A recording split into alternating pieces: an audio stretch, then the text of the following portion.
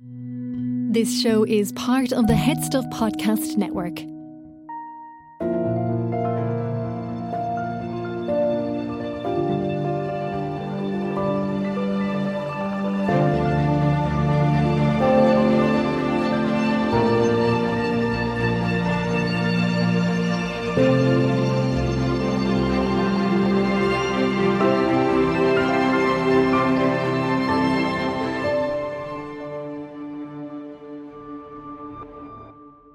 Hello, everybody, and welcome back to another episode of FNI Rap Chat on the Head Stuff Podcast Network with myself, Paul Butler-Lennox. You're all very welcome along. Rap Chat is sponsored by sound organisations that see the value in what we do. Wildcard Distribution, Film Equipment Store, and Octavid.com. If you'd like to support Film Network Ireland and the work that we do in general terms, that is our podcast, our events and various different bits and pieces that we do, you can head on over to buymeacoffee.com/FNI. Rap Chat is available on the headstuffpodcast.com, Headstuff Plus, Spotify, Google Podcasts, Apple Podcasts, Stitcher, wherever you get all your lovely audio content. Today we're joined by, we've been doing some work over the last number of weeks to try to get an active representation of the guilds and the unions in this country together. I suppose to give it a voice and to show that there are professional human beings behind these organisations that are there to assist you and to show you that they're there to represent you and to help you in your journey in your professional career across the board. And you know that old cliche, or adage, depending on how you're looking at it, that stronger together thing really is the case in such a small country and industry here. And there's radical change happening at the moment. And we all need to work together, and we all need transparency, and we all need to know who is behind organisations, business organisations working in film and TV. And everybody needs to work together to create an open dialogue, and that's part of this series we've been working on over the last while. Today, we're joined by Gerry O'Brien, who's President of Irish Actors Equity. Hi. Hello, sir. How are you? Very well. And we're joined by Vice President Melissa Nolan. How's it going? Well, welcome along. For those of you who don't know, Irish Actors Equity it's a trade union, essentially, and everybody needs a trade union. You don't think you do, but you find that you need it quite quickly sometimes if you're not signed up to it. It represents actors and people working in related fields, entertainment fields, theatre and visual arts in Ireland. It was founded in 1941 by Liam Redmond, among others, and it was known as WAMA. WAMA. I prefer that name. Can you? It's pretty cool. Yeah.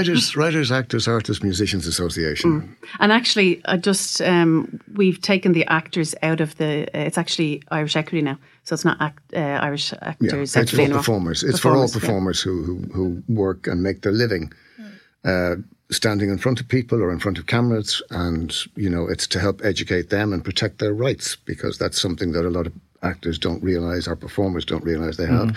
They have legislative rights. Mm-hmm.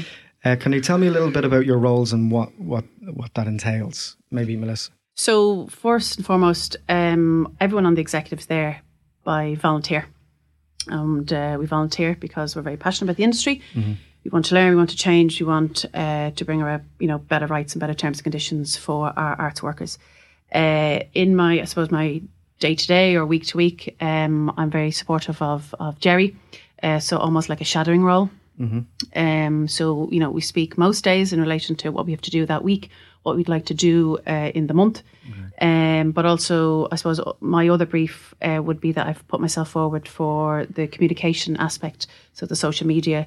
So I suppose in the executive that we've kind of delegated our skill sets to meet what we can and can't do. Okay. So anything like project related, is my strength. So that I would probably put together kind of campaigns. I would, work together with the comm section of SIPTU, and then I suppose as a collective, as a executive group, then we come together to to push what campaigns we want to do for the next week, next month. But again, certainly from a VP role, it's definitely to shadow Gerry and to, I suppose, to learn, because I'm still learning in the industry, and I'll continue to learn for the next 40 years. And I'm very much enjoying it. Yes, it is a challenge, absolutely, because you're stepping into areas that, it could blow up in your face. But the idea is to empower people, empower ourselves, and there's a long stretch, there's a long road ahead of us to try and make, I suppose, a better terms and conditions for our workers on the island of Ireland. Yeah.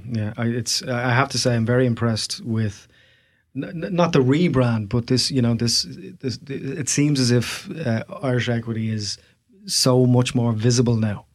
Oh, I agree. Not any less important than it was before, but more visible, certainly. I'm probably one of those ghosts in the machine at this stage, because I joined Equity back in 1971. Yeah. So I have seen Equity go through various sort of reincarnations and various rebrandings, and I've seen it through the bad times and the good times. And, we were talking earlier about the history of Equity, and Equity started as a union for actors in New York in about the early 1900s. Yeah. And I think it was about 130 actors got together and said they had enough of the way they were being treated by the odd thing is, the Association of Theatre Managers, because they had a union and the actors didn't. So they got together and they lobbied, and they began to get small little concessions. And then about 1919, they had about 2,000 members. Not a lot if you consider the size of America at that stage, but they were beginning to be recognised as a trade union for artists and performers. Okay. And in 1919, they were recognised by the American labour movement as being a union. And they had their first taste of industrial action. And they went on strike against the theatre managers in Broadway and in New York. And there are wonderful photographs online of some of the leading actors of the day dressed in their best outfits, marching in protest behind union banners. Mm-hmm. And it became known as the Revolt of the Actors, because they had enough of the bad treatment that they were getting. And they were supported by the theatre maker, because they had a separate union for stage managers, etc. So the stage managers supported them, and the musicians supported them, and they got their first 5-year deal out of the theatre managers, which improved their lot. Mm-hmm. And that sort of inspired actors to unionise, not just in that area. And you want to roll forward then a few years, because, the big thing in our industry here is film and television. So if you go back to those early days, in the early days in Hollywood, there were contract players. So they were owned by the studios, so they had very little power. And I think it was less than about 40 actors got together. And they said, this is all wrong. There's something wrong here. And that was the birth of Screen Actors Guild. Mm-hmm. And they began to take on the producers as well. And, they fought for better and better contracts. And, that's how it all grew. And then in the UK, in around the 1940s or something, they started with the West End actors got together. And then about 1941, here we had WAMA.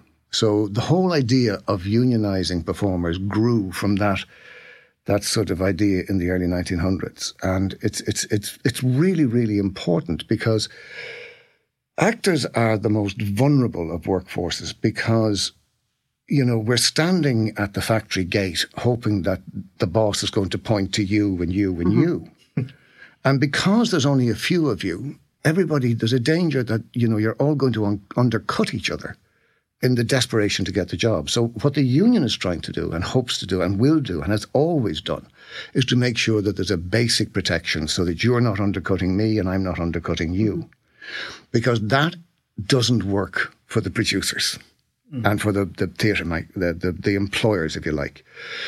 Having said that, there is a huge sort of cooperative nature to the industry, where, as somebody said, if you take away a theatre building, you can still put on a play in the park. If you take away the stage, you can still put on a play in the street. But if you take away the actors, you can't do anything. So you need actors within the industry. And I'm hoping my job after the the AGM this year, which I actually view as finally a revolt of the actors in Ireland, because we rejected something. And it takes an awful lot for an actor to reject something.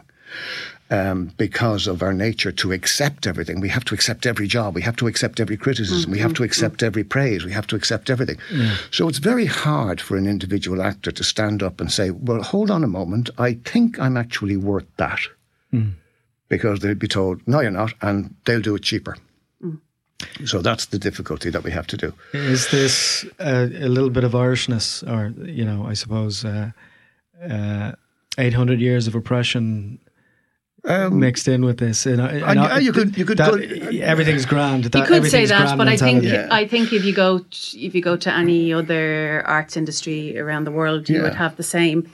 You would have probably the same issues where actors, arts workers are fighting for parity on their terms and conditions. To be able to live, to be able to, to pay the mortgage, to pay the rent, to put the kids through school, to be able to pay bills, to be able to have a sustained living.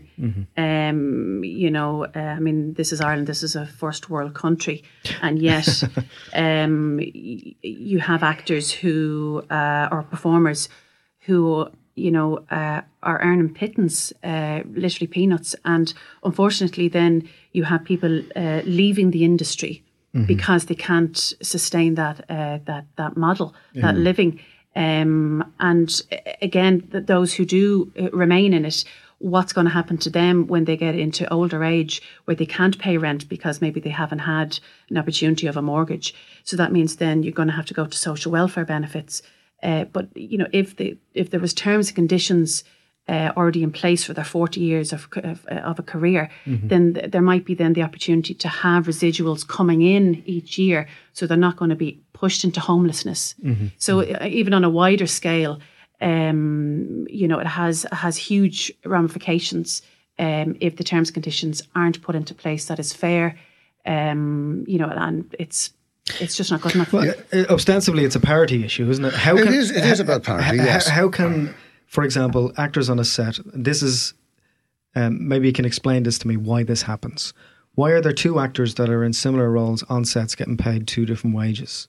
How can that be? It's not that they're getting paid they have different terms and conditions, and they're treated differently, and particularly for Irish performers. And this is something that has bugged me for a long time. And it's because of bad collectively bargained agreements within a particular area. There's a very good agreement in Northern Ireland, Scotland, Wales and England that works, the UK Pact Equity Agreement that works.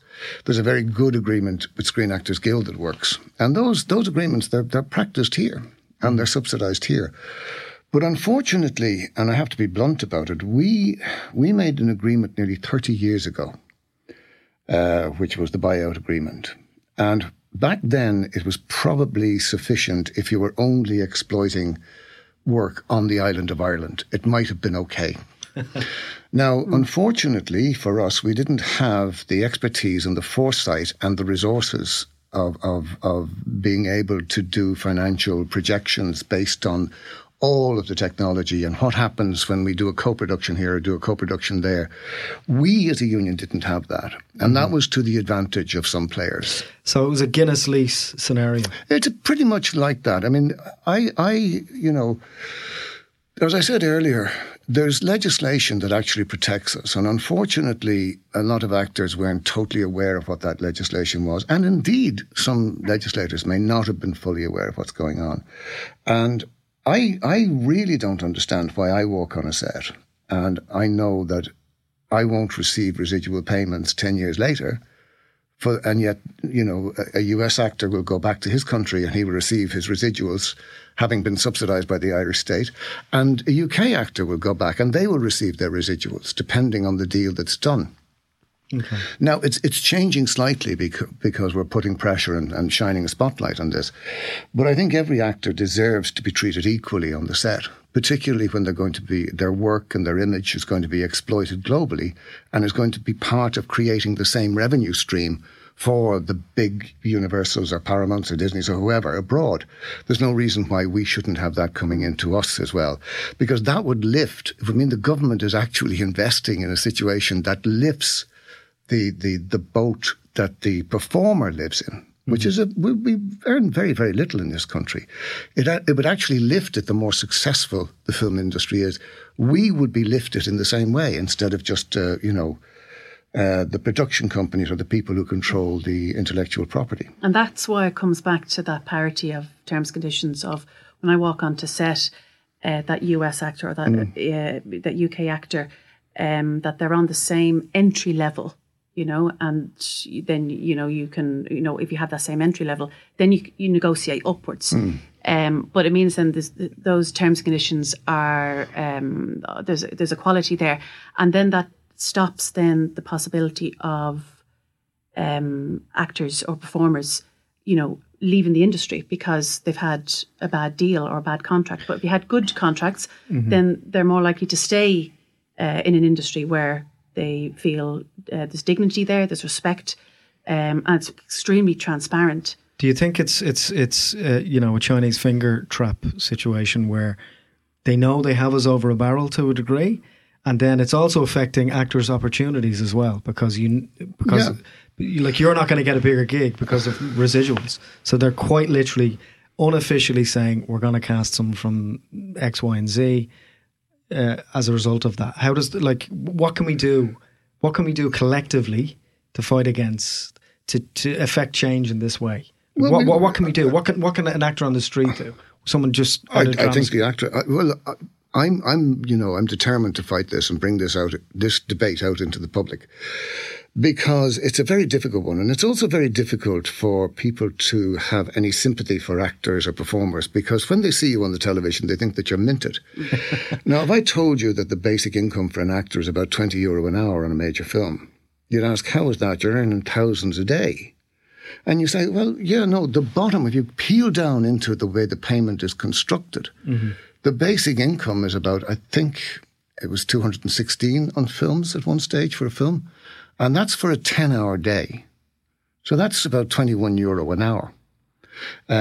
But what's put on top of that is what they call usage fees. And we have to sign contracts that agrees that extra percentage, it's about 200% or so. That extra percentage, 280%, that extra percentage is actually all we will receive in royalties. That's your advance on the royalties for the 50 years that you own your property rights. So this is a debate that has to be had. How is that working when, I have to accept a one-off payment, and yet if there's a major star or somebody coming in from the United States, they will not work on those contracts. They'll work on their SAG contracts or they'll work on their UK contracts when they can. Now, we have to stop this nonsense of the actor subsidizing the industry as well. You can't subsidize an industry with taxpayers' money and not demand that the legislative rights of all involved are treated equally. And then ask the Irish actor to subsidize from the bottom up by signing away part of the revenue streams from those productions. So it's a very difficult piece of negotiation that has to be done. And it has to be done, I think, in a fair and open way because, I sort of talk to actors and they don't know how the residual thing works. Well, that's because a lot of agents sign their contracts for them. No, it's not that. Well, I know that for a fact. That's happened with me over the years. Yeah. And, there's... I can only speak from my own experience, but I feel I found out after the fact that contracts were signed on my behalf and I wasn't happy with them. Now, Well, may I offer something there? You as an individual can be unhappy about the contract, but what would you as an individual do?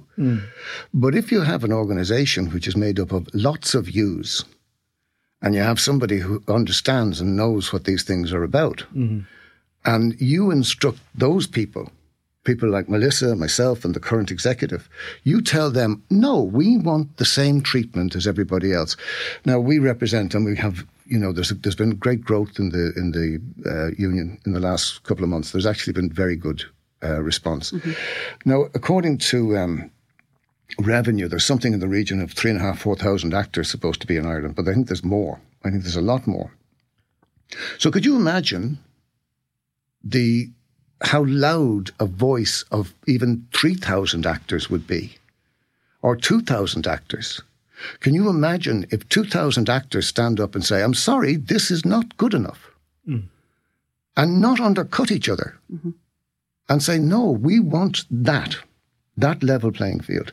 I think that would be really important. It's also important, I mean, if we have an investment in a huge audiovisual industry, and we seem to be talking about the audiovisual industry now, then it has to make a return to the state. It has to be worth something to the state, because if I'm receiving those over the course of my lifetime or my career, and it's a 50-year span, I'm going to be paying tax on that. Mm-hmm. So there's a return to the state on that. And even if it doesn't lift my income into a proper tax bracket, because performers, first of all, pay tax, but a lot of them don't pay tax because they don't earn enough. So this myth that artists don't pay taxes is something that always makes me smile. It's also the stigmatization of that as well. Actors feel as if what we do is less than, or is how we were perceived if we were going in to sign on in between jobs. Mm-hmm. And it's like, when are you going to get a real job? Are you still doing the acting? All of that stigmatization that comes with that. It's starting to change. You can see the value. Like, the government are acknowledging it on some level. There are organisations like Minding Creative Minds, which are doing incredible work in terms of helping that to make actors and performers and people working in the arts, in general terms, feel as if what they do is valuable. Oh, I agree. And only when you get to a point when we collectively feel as if what we do is more valuable, then we can move. But how much of value did we place on our performers during lockdown, in terms of, we turned to the online content, we turned to, musicians going into nursing homes, musicians going into hospitals. We turned to those performers to almost lift ourselves out of just the dread of dealing with the lockdown.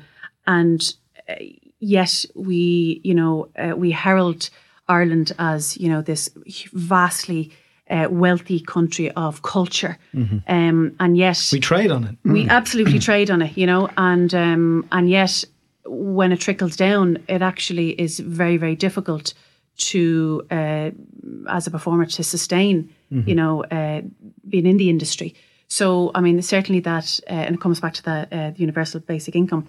The lockdown definitely has shown that there's a huge gap in performers' wages and how we value the performer. Yeah. When you look at agreements that are made 30 years ago, how can first of all, I would say the obvious answer to that question is, if you're an actor or you claim to be a professional actor, you should be part of a union. Oh, you have to that be. Represents you. Yeah, you have to be. I mean, when I started out in the business, the first target that I had as a young man, working both as a stage manager and ASM and playing small parts, no small parts, small actors, but playing the 2 and 3 line parts, was to get enough experience together so that at the time I had to go down to a little office in Gardner Street and knock on the door and be intimidated by Dermot Doolan, who was the legendary Secretary of Equity for many years. And eventually I got my provisional equity card. And that was, for me, a validation that I was a professional performer. A badge of honour. It was a badge of honour. Yeah. An international badge of honour, And but I mean, as I say, things changed and the whole idea of unions changed. And there was a whole generation of people who sort of said, oh, the unions don't mean anything. And that goes back to, the actors' interest in the whole of society. But, Maggie Thatcher, the end of the closed shop and trying to destroy unions because they were a threat. Mm-hmm. So we, unfortunately, in Ireland, took that very seriously. So people lost interest in unions. And in our profession, everybody said, well, you don't have to be a member of a union anymore. And they took that as being sort of, that's great, I can do anything I like now. Mm-hmm. But the thing was that they still came into the industry not being a member of the union, knowing that there was a rate, and I hate to use the word rate, but that there was a bottom line, a minimum that they could work at, which had been negotiated by the closed shop union. Mm-hmm. So they knew that that's the sort of thing, that's the sort of money actors get paid. But with no union, then people began to say, well, we can't pay you that. You're not a member of the union. And then slowly that floor fell. Mm-hmm.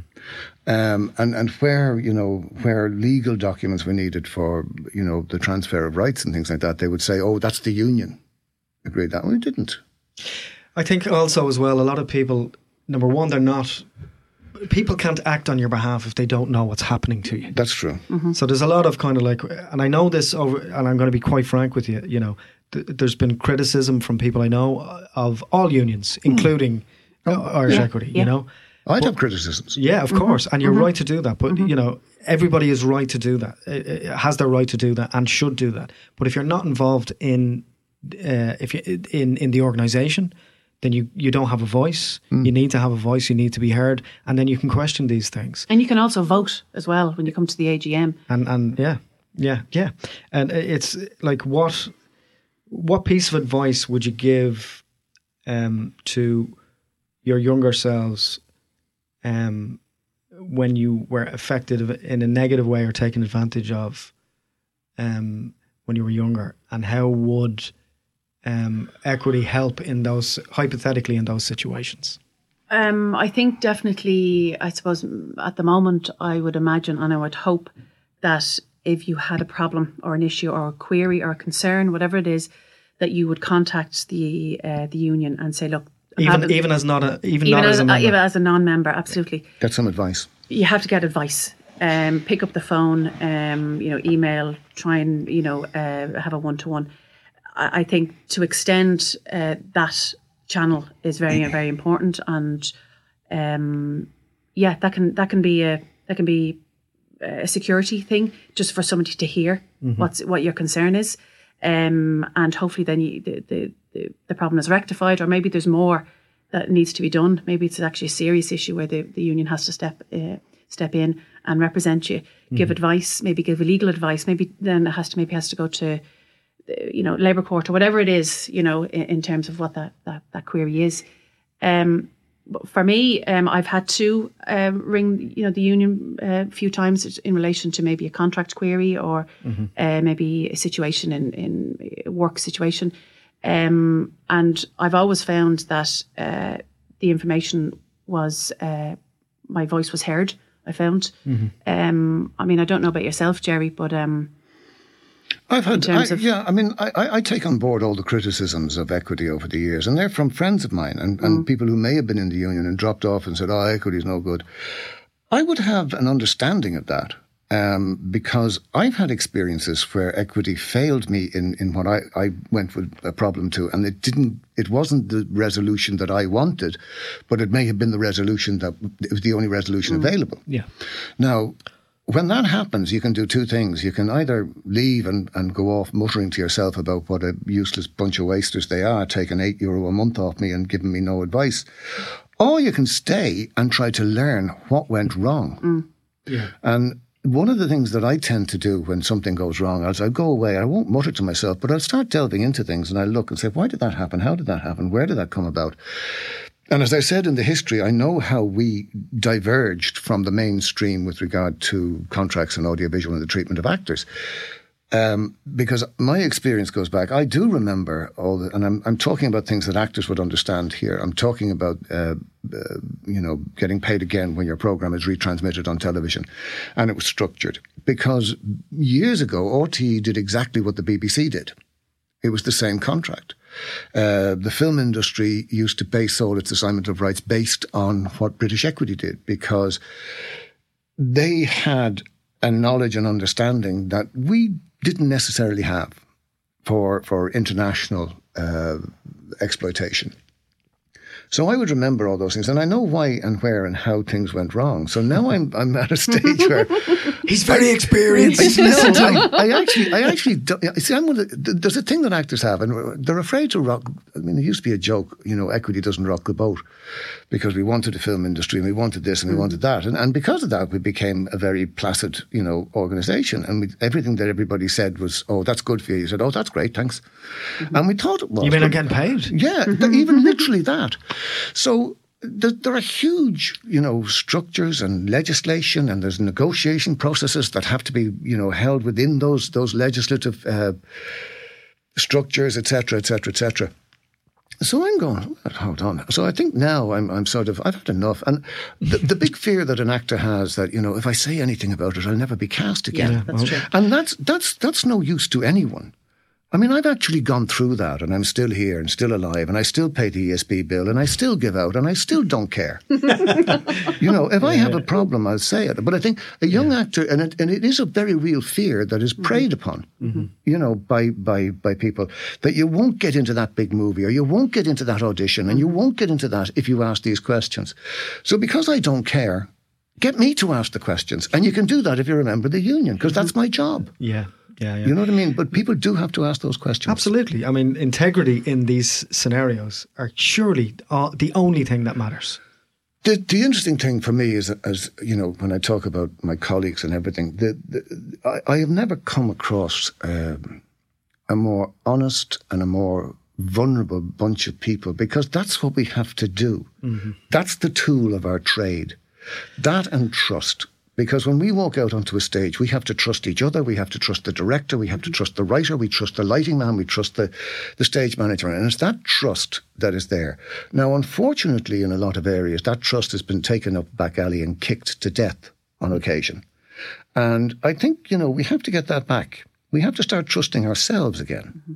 And we have to start trusting the people who will speak on our behalf and not on others' behalf. And we have to be able to discern that. As I say, if we have, most of our industry is subsidised by the state, either through the Arts Council or through the Film Board or through something else. So we have to ensure that if we're going to talk to, whoever about our rights, then we have to talk to the legislators as well. Mm-hmm. Because their responsibility is to the citizens of the country. And actors, believe it or not, are citizens of Ireland. And they do have rights. I might draw your attention to a story that semi-involved us, which made the national news recently, about a certain political party looking for a voiceover for a campaign video. Price dumping the shite out of it, essentially, bringing it right down to, just making a mockery of the whole process. What is your take on that, personally, maybe? Why is that allowed to happen? We operate a service online and through a Facebook group and stuff like that, but we very clearly demarcate whether something is paid or unpaid for transparency, so people can go, I don't work for free, so I'm not going to read any further. So that's what we try and do and what we do. But someone took the piss that day on a senior level. How can we stop that from happening again? And what do you think of that? Well, we had a meeting about that. And we made our position very clear that, there are professional rates and there are people who do this for their living. And, you see, we got a terrible sort of smack to the head a few years ago, when somebody went to the Competition Authority and said actors were, running a cartel. The actors were a cartel. And that had reverberations right across Europe, and we're still dealing with it. I mean, I'm because of my position, we're members of an organisation called FIAF, the Federation of International Actors, which is all the unions of actors across Europe. And they have a presidium which lobbies within the European Union to make sure that, all the rights of performers are protected. And we're part of that. Mm-hmm. So that's another aspect of one of the things about, being a member of our union. The more we have, the more we can do. But they said that we couldn't negotiate. So people then went, oh, well, who can negotiate? They're telling a trade union they can't negotiate is one thing. And it required huge efforts from SIPTU to actually, lobby right up to the European level to correct and get the right to collective bargaining for actors back. So that's something that SIPTU will, we should be grateful for that, because it was a threat to all unions that, if that came about and if that was allowed to stand. So we got some legislative rights back. Mm-hmm. So there are rates, there are professional rates. You can't stop somebody from working for €10 or €50 if they want. Mm-hmm. But I can say, and I'll say it quite honestly, and I'll say it with Melissa here, and I'll say it to a lot of other my colleagues who do work in this industry, that if you want the best, then you pay the rate. Mm-hmm. You pay for the best. I don't want a job, and I don't want any of my colleagues ever getting a job because they're cheap. I want them to get the job because they're the best at what they do. And they should be paid for that. Mm-hmm. But having said that, I do know that, the nature of the industry is that there are far more people who want to act than there are positions for actors. So, yes, you have to, realise that there is that strata, and, I can't condemn or give out to anybody for doing it, but just be aware that you can come somewhere and say, well, there's a rate here. Know your value. Know your value. Know your worth. Yeah, and the rates. Know the rates. Like, for something as simple as a voice, look, there's a voiceover calculator on Voice Talent Ireland, for example. Someone, wants a quote for a job, do a rough estimate. Know, on average, what you should be getting paid for something like that. Especially people starting out in voiceover. People constantly come to me in voiceover, in particular. Oh, yeah. Should I do it for this? What's the story with that? Know what you're supposed to be paid, regardless of your experience. Oh, yeah, and the interesting thing about the voiceover calculator is that how voiceovers were negotiated. It's actually based on the legislation, the Copyright Act, and the right when you broadcast, because you have to get paid if somebody is using your voice on a platform. So if you want an all-platform deal, if you look at it, all the percentages are broken down with the different radio stations, and that's because you're paid the studio fee. But then if somebody wants to use you on one particular station or another particular station, tick the box. Yeah. There are percentages that have to be paid, because an artist has to be paid for the use and exploitation of their work. So that's why that's there. Do you know what I mean? It is there because there's legislation that says if you're broadcasting a small performance, and that's what a voiceover is, on a particular platform, you have to get paid for it. Can I ask you a very simplistic question for people who may not be aware of it? What should actors be paid for a day's work on a professional set? That's well, as I told you, there are minimums, and then it's calculated back up into usages. I can give you figures, but they won't make sense unless you actually see this. But is it a how long is a piece of string? And yes, it is. You see, the way the minimum is very low, and it is up to. That's the only thing that we can be involved in. Is the minimum. Now, an actor who has 50 years experience or 10 years experience or 20 years experience, they should be able to, with their agents, to leverage their experience. There's a lovely line in one of the UK contracts that says that an actor shall negotiate above these minimums based on their experience, their standing in the community, and their commitment to the production. So that means that if you're going to have to give 6 months to a TV series, you're not going to be able to do a lot of other work. So therefore, that 6 months has to be worth something, and your agent would be able to calculate that. If you're, an actor of 50 years experience and you're going to do one episode, you should be able to have some sort of uplift in your career. I mean, if you're working in the civil service after 50 years, you're going to have a higher salary than somebody coming in. But not for actors, because they say you're on the same rate. And this is this use of the word minimum and rate. And I get very angry when people come up to me, well, we're paying the equity rate. And, you have to go, so you're paying the minimum. You're paying the least amount you can get away with. I would expect, maybe I'm no good, maybe I'm an awful actor, I don't know. I would expect that I could negotiate a bit more after, X number of TV series, X number of experience and radio and blah, blah, blah, and 50 years, and walk on a set and deliver a line, even on a daily rate, that I should be getting more than, but not below the minimum. But I'd be able to negotiate and leverage that experience with my agent and the producer. There's just talking about daily rates.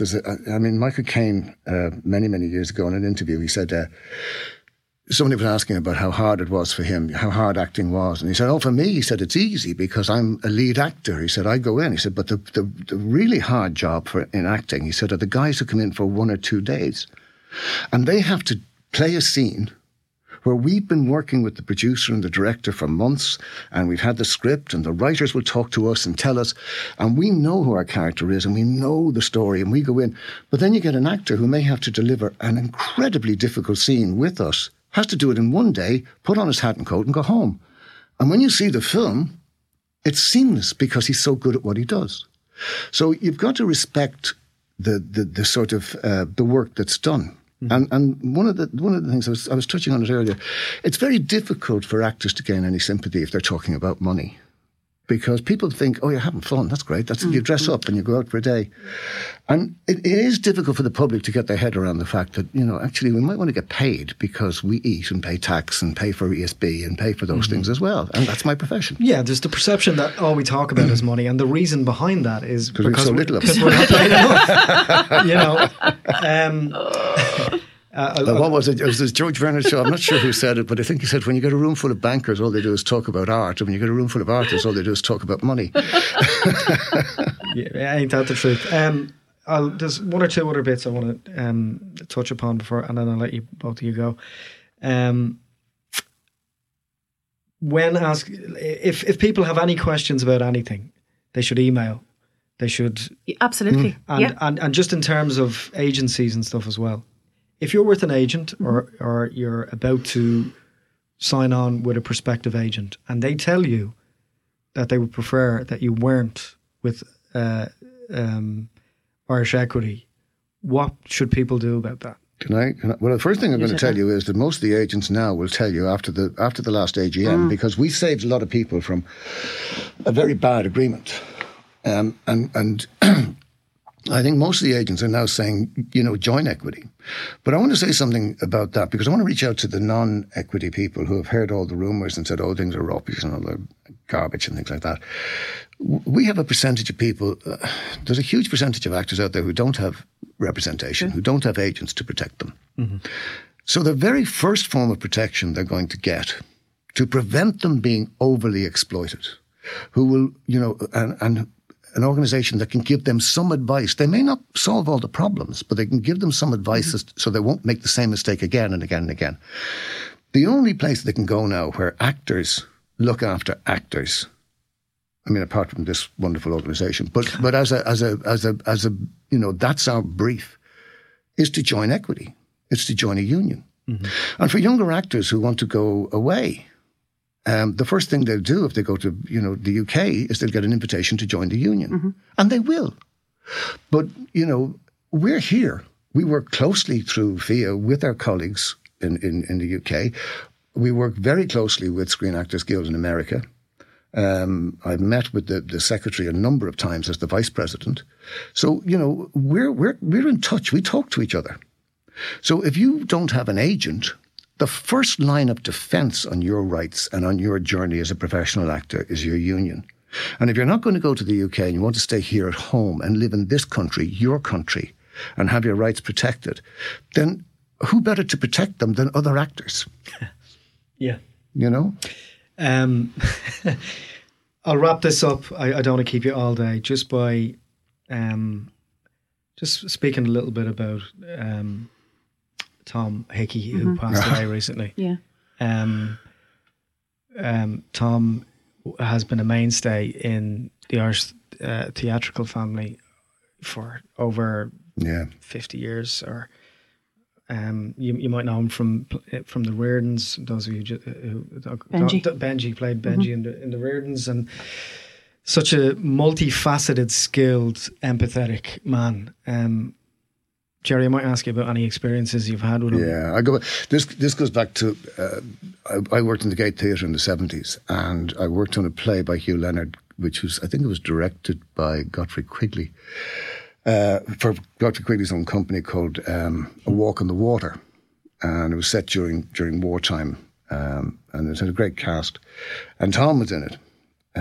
And it was going on tour because Godfrey Quigley ran what they called dinner theatre then. Mm-hmm. So you went, it was down to the Talbot Hotel in Wexford. And we were down in Wexford, and no matter where Tom Hickey went, somebody would recognise him. You'd find people falling out of hedges saying, "How are you, Benji?" And they'd run after him in the street. But we were walking down the boardwalk in Wexford. That great boardwalk. It's lovely. It's a lovely walk. And a bus screeched to a halt, a regular sort of intercity bus, and it screeched to a halt. And people fell out of the bus, and Tom Hickey just went, "Oh, Jesus, here we go, Ger, here we go." And he was great with them for a few minutes, but they were really ganging around him. And on the more to the boardwalk, there was an old lightship, which was the Maritime Museum. And it had everything from dried out old spiders to whatever, a conch shell or something. And Hickey said, "Oh, listen, come on, follow me. And we went down the gangplank of this place, and the people couldn't follow. They couldn't get in because they had to pay to get in. So we paid the money to go in, and we spent about half an hour, as I said, in somebody looking at very interesting things. And eventually he said, go up there. He said, see if they're gone. He said, go and see if they're gone.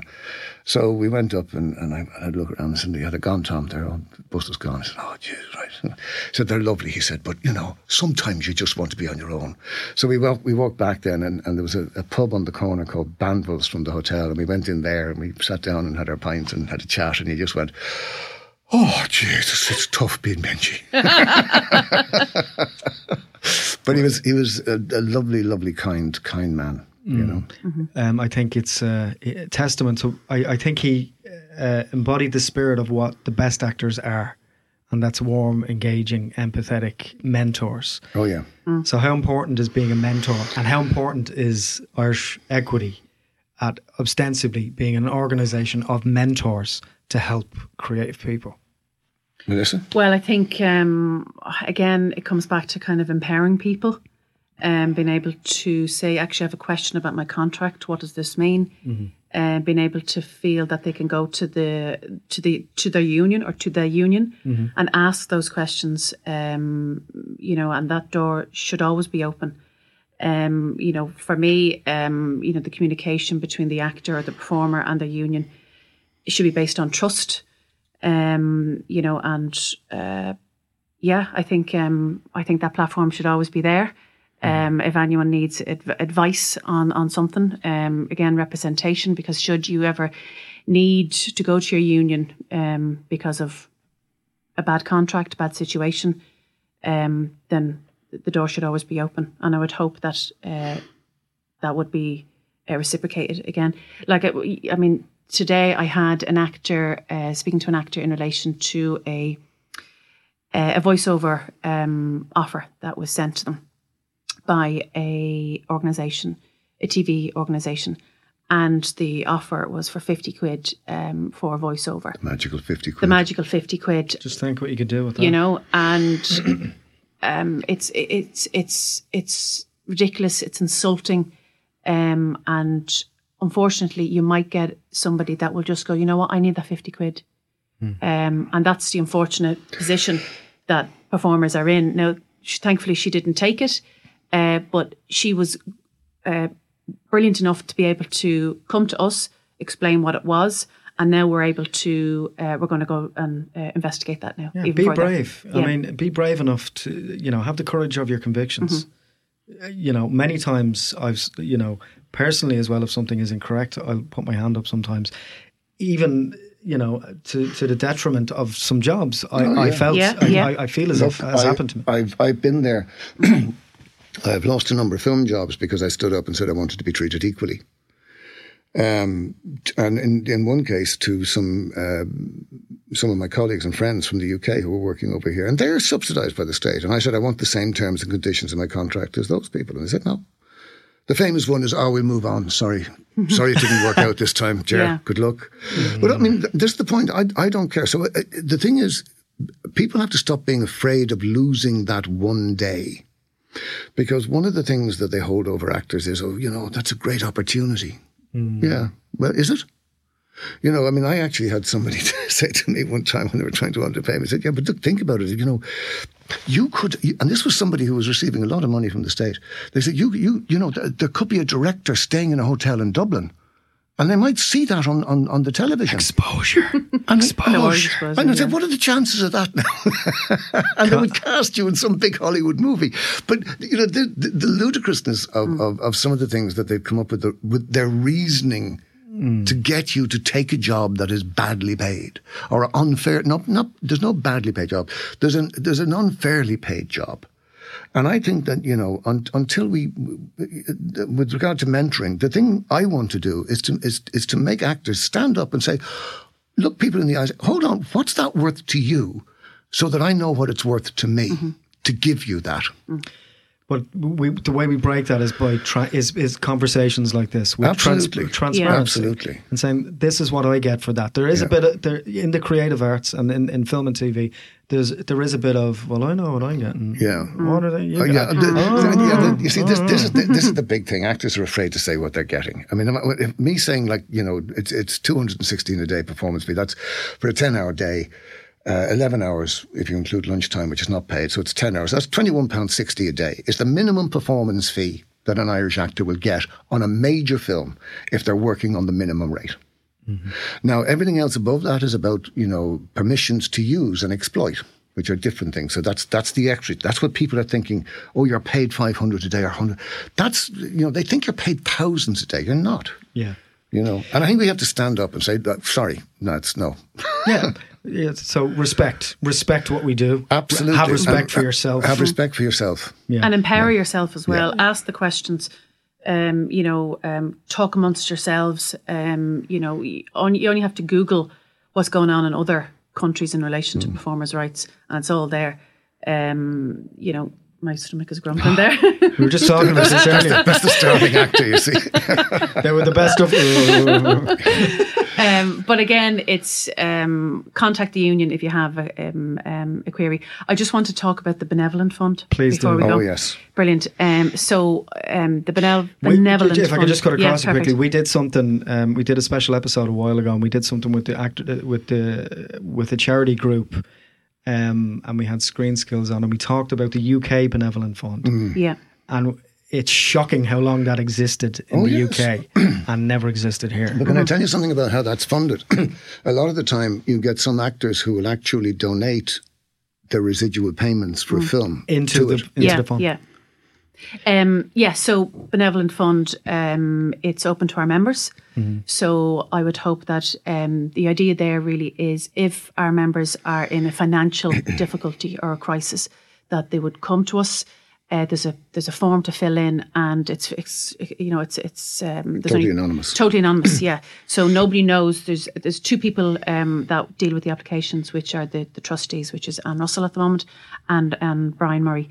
So the rest of the executive don't know the details, and it's really then it's just a bit of a lifeline in terms of if you find yourself in a financial difficulty as a member, the option there is to come to us with the application, and hopefully then we'll be able to look after you. And there's no shame involved in doing Jesus, something no, like that. Absolutely not. No. So the email will be equity@sip2.ie. Great. Yeah. Guys, if you're curious, just our listeners, if you're curious there, I would say just hop on the website, go over to irishequity.ie, and you'll find Irish Equity on Twitter and Instagram at Irish Equity. Have a look at the website, ask questions. Mm-hmm. Ask questions of equity, ask questions of yourself, and ask questions of others. Thanks so much for your time today. And sorry, I'm just going to say something. I'm generally around the city centre. And if anybody who knows, because I don't know everybody, but quite a few people know me, if you're not a member of Equity, come up and talk to me. Mm-hmm. Mm-hmm. If you are a member of Equity, buy me coffee. Also, can I know we're trying to get in No. There's a €5 student rate. That's so the graduates that are coming out from the Gaiety and the Lair and DIT and stuff like that, please contact again equity@sip2.ie. It's €5 is nothing. Mm-hmm. Yeah, because whatever we do is to make life better for them. Yeah. One last thing: should actors who are, let's say, more experienced or have bigger profiles who are not registered with Equity be members of Equity? Oh, absolutely. Mm-hmm. It's one of the things that I come from a generation. I would know a lot of the big names, if you like, who are no longer in this country, making having really good careers, and fair play to them outside. Mm-hmm. I think I'm of the opinion that if I was in that position, it's my duty to reach back and offer my hand out to the guy starting, because the profile of our union is we need. I'm not going to mention names, but we need those people to come back. As I said just now, it's about making life better for the young actor who's starting their first year in Trinity or the Lear or down in Galway or in Cork. If they're going to invest 3 years because they were inspired by a performance by some of our colleagues in a Hollywood movie and they said, I can do that, then I believe passionately that those people, I think there's a duty on them to actually reach back and say, we can help make things a little bit better for those students. So yes, I would say to all of my colleagues, and I know some of them from a generation ago, just rejoin, reach out to me, just join because you can and you will make a difference. Thanks so much. Cheers. I really appreciate your time today. You're welcome, Paul. Yeah, thanks a lot, Paul. Guys, we're going to finish today's episode as a small tribute to Tom Hickey by playing the audio from a performance of his performance in The Gallant John Joe. Oh, brilliant. By Tom McIntyre, performed by the man himself. Thanks very much. Thank you. Thank you. Thanks a lot. It's a pleasure.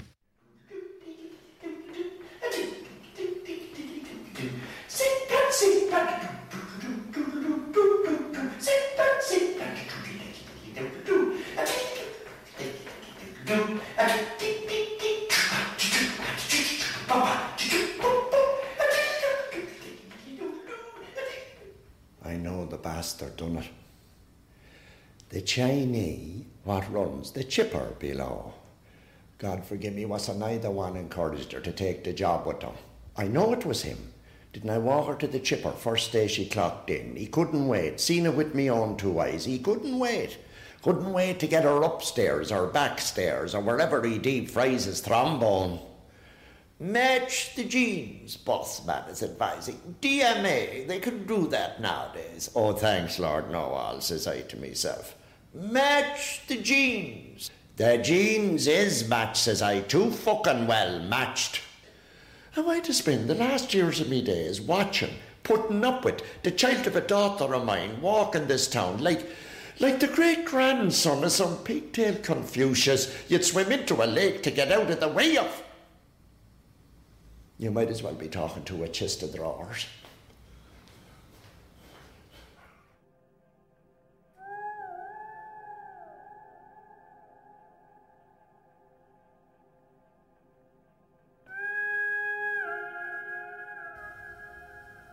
There's strange things happens every day of the week. The clock in that kitchen put out a lot of money for it. Lubelous dial and all. That clock stopped the exact hour Jacinta went out the door. Her big departure when she vanished for good and all. 9:15 a Thursday, last Thursday week.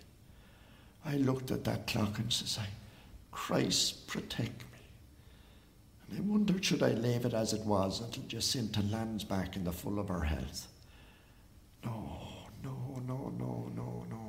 I looks it to the clocks and watches man below in the town, Joe Armstrong, who opens it up. What happened this clock, says he. How would I know, says I. Beyond repair, says he. It's like the insides of it was in a traffic accident of odious velocities, resulting in a write-off. And he closed it up. Now it's back on the dresser. Time? 9:15 last Thursday week. Jesus spare me.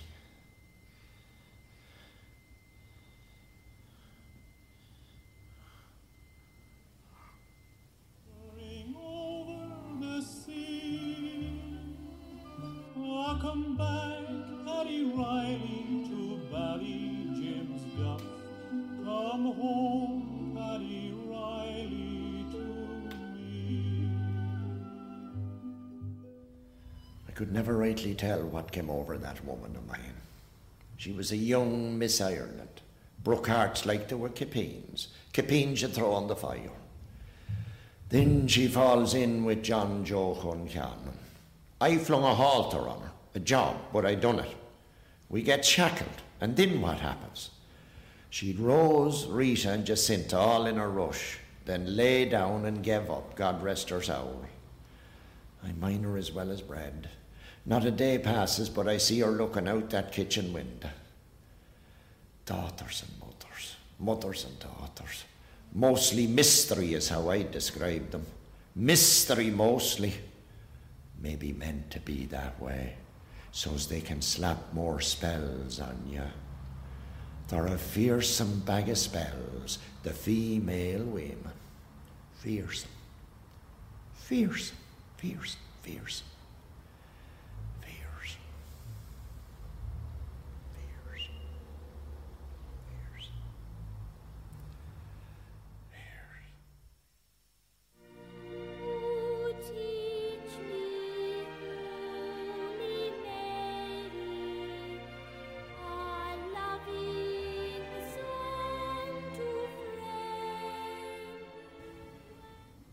Did you ever read the Bible? Did you? Did you ever read about the famous scapegoat in the Bible? Could be they has it in the Quran too, boss man. A grand book, I'm certain sure, is in your possession. Mohammed wrote it. The story of the famous scapegoat. If a jug falls, breaks all spilt, it wasn't the wind done it. You need your scapegoat, right? Right. Gather the stones, there's a pack of yous in it. Gather the stones, now you're thrashing. Finger your victim, no bother.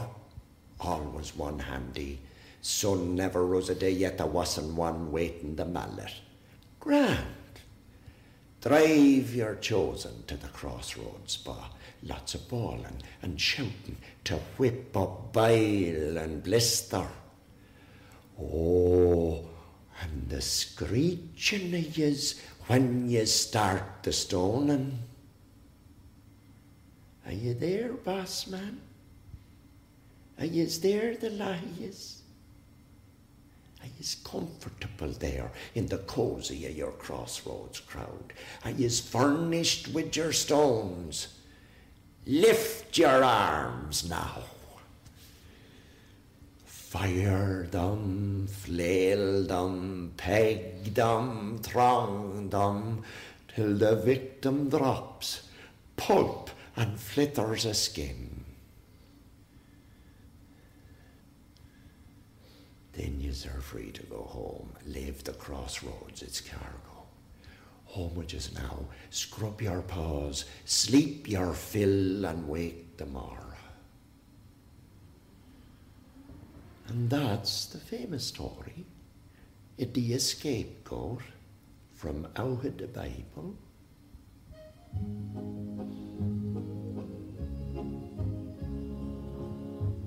In the month of November, on a cold, stormy day, I left my old home and to town made my way. I met with the young man on the road I did go, and he told me the news of the death of John Joe. This show is part of the Head Stuff Podcast Network, a hub for the creative and the curious. Shows are produced in association with Head Stuff and the Podcast Studios Dublin. Find out more or become a member at headstuffpodcasts.com.